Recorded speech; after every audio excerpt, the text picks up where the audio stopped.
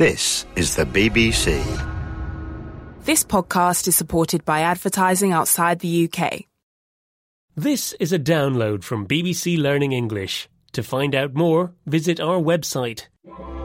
News Review from BBC Learning English.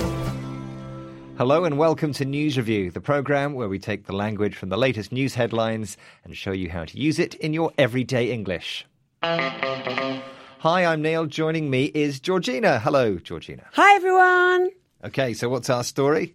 Today we've got a story about how a simple bit of exercise can help you live longer. Wow, sounds fantastic. Let's find out some more from this BBC Radio 2 bulletin. Researchers say regular running, no matter how far or how fast, substantially reduces the risk of an early death. A team from Australia, Thailand and Finland examined data on nearly 250,000 people and found that any amount of running was linked to a 27% reduction in mortality. Yes, interesting. Are you a runner, Neil? I am a bit of a runner, yes. I know, I hear you run a lot, actually, and so do I, obviously. And this is great news for us runners. In fact, we all know that running is good for you, but you don't actually need to do that much. So this is a surprising bit of news that has just come out from this research. In fact, a single 50-minute jog of less than 6 miles per hour is all that you need to do. Really? So I can stop doing 2 or 3 a week, just one slow 50 minutes? Yeah, one slow 50-minute, and they use the word jog, so that's just a slow little run. Okay, well, you have been looking around and picking out interesting headlines about this story, and you've got 3 words and expressions. What are they?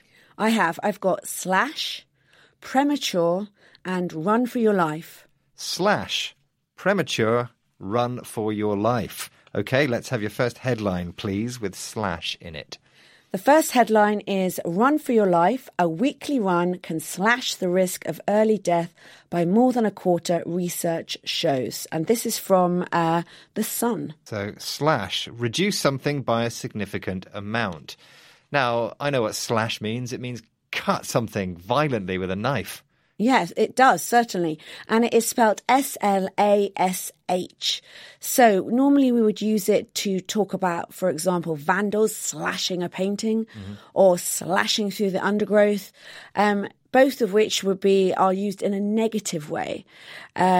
We probably wouldn't say to slash your birthday cake. Okay, yes, unless you cut it extremely violently. Yeah, people may leave your party if you did that, and you wouldn't say slash the carrots. No, you'd say cut them. Cut them, and so it's used in a negative ways. But in this article headline, it's used in a completely different way. It's used in a more figurative way because it means to reduce the risk of something. Okay, so just as we use the word cut to mean reduce, we also use the word slash, which has a similar meaning, to reduce, but dramatically. Dramatically, yeah. And in this case, it's talking about reducing the risk of dying earlier than normal. So we can often use it in a phrase like to slash the risk of something. Mm-hmm. And often the something is to do with your health. It's something negative, isn't it? Yeah. Slash the risk of cancer, slash the risk of heart disease. But it can also be used to slash prices. Mm-hmm. So the important thing to remember is that you're reducing the amount not by a little, but by a lot. So dramatic reduction. It's also quite a journalistic word, isn't it? Quite a newspaper headline-y type of word. I probably wouldn't say Rob really needs to slash his biscuit intake. Would I? No. I mean, it really is a journalistic word. It has a very you can really see the meaning. It's a short word. It's succinct. It's easy to get across the meaning, and that's why it's used a lot in headlines. But yeah, poor Rob. I mean, he does need to slash his intake of biscuits, but we probably wouldn't use it in that context. We would say, Rob, you need to stop. Yeah, just stop now. Quit. Go running. Biscuits. Once a week.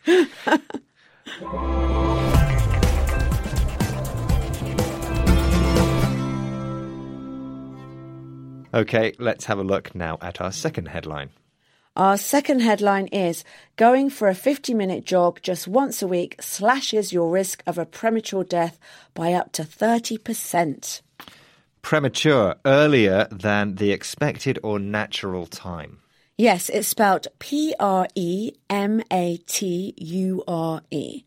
It's an adjective and it has two parts. It has the prefix pre, which means before, and mature, which means to be ready.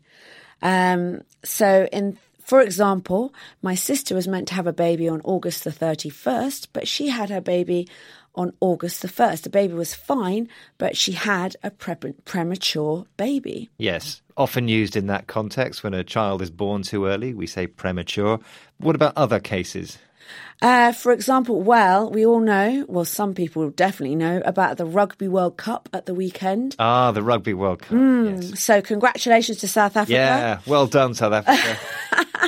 Obviously, it was a game between South Africa and England, and the England team, and I think, not the team necessarily, but the supporters, were celebrating long before the match. But unfortunately, they lost. So the celebrations were premature. Yeah.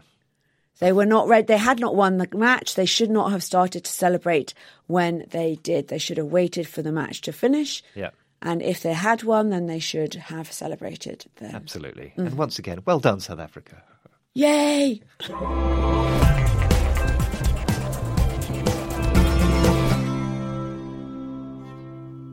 Okay, so your final headline then, please. My final headline is from Metro, and it's Run for Your Life. One slow jog a week will add years.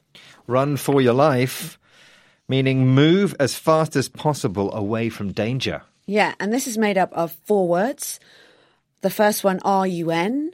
Second one, for, F-O-R. The third, your, Y-O-U-R. And the fourth, life, L-I-F-E. So it's often used as a complete phrase, an instruction with an exclamation mark at the end. It's mainly used in a negative way. For example, when people are running away from danger. Yeah, like a fire or something. Yeah, or like I was when I was surfing sharks. We were running away. You were surfing with sharks? Kind of. Well, we thought we were. That's why we kept running away. But we weren't actually running away because we were on our surfboard. So we were paddling very fast. So you had to run for your life, even though you were swimming? Yes. Because basically it's used in an idiomatic way, in a figurative way, to say, get out of there, move away from danger.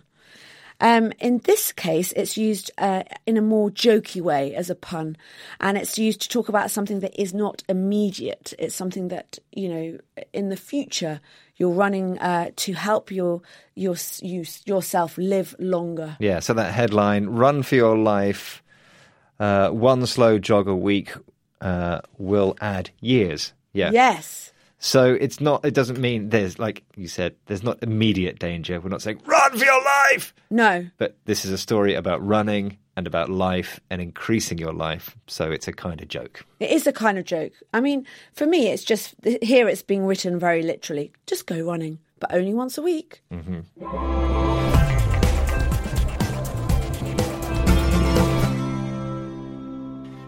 Okay, so now it is time for our social media challenge. The question we put out is, which of these sentences is wrong? A, to go for a run. B, to go a run. C, to go running. What did they come out with? Well, the answer that is wrong is B, to go a run.